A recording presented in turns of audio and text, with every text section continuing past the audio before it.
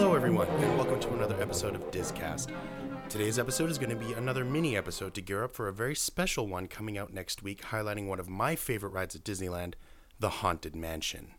Now, earlier this month, the Haunted Mansion celebrated its 50th anniversary at Disneyland, and a way I wanted to celebrate that was by giving you the story behind it. Now, to get us ready for the next week's episode, I've prepared a series of questions for all you listeners, 13 to be exact. And you can tweet me at cast_diz, that's CAST_DIS, with your answers. And let's see how many you can get correctly. Okay, here we go. How many ghosts are there in the Haunted Mansion? What are the names of the 3 hitchhiking ghosts? What are the names of the singing busts? How old is the infamous Hatbox Ghost? True or false, live actors have been used inside the mansion on occasions other than the 50th anniversary. What is the name of the floating crystal ball fortune teller?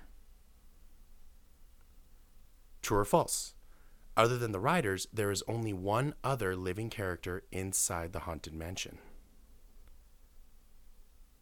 How many portraits are there in the stretching room? Who is the man we see hanging from the ceiling in the stretching room? How many Haunted Mansion rides are there in the world? What is the name of the song that is sung by the singing busts and also heard throughout the ride? True or false? Walt was one of the first people to ride the Haunted Mansion after it had opened. What is the name of the ghost bride you see in the attic scene? These are just very small examples of some of the rich lore and rich narrative that resides within this ride. Once again, you can tweet your answers to @cast_diz, and who knows, if you get the most right, you might just win a prize. Thank you all for listening. I hope you enjoyed these fun interactive aspects about the podcast. I hope to hear back from you all soon, and I look forward to sharing some fun information and history about one of the most iconic rides in Disney with you all next week. Cheers, folks, and see you all next week.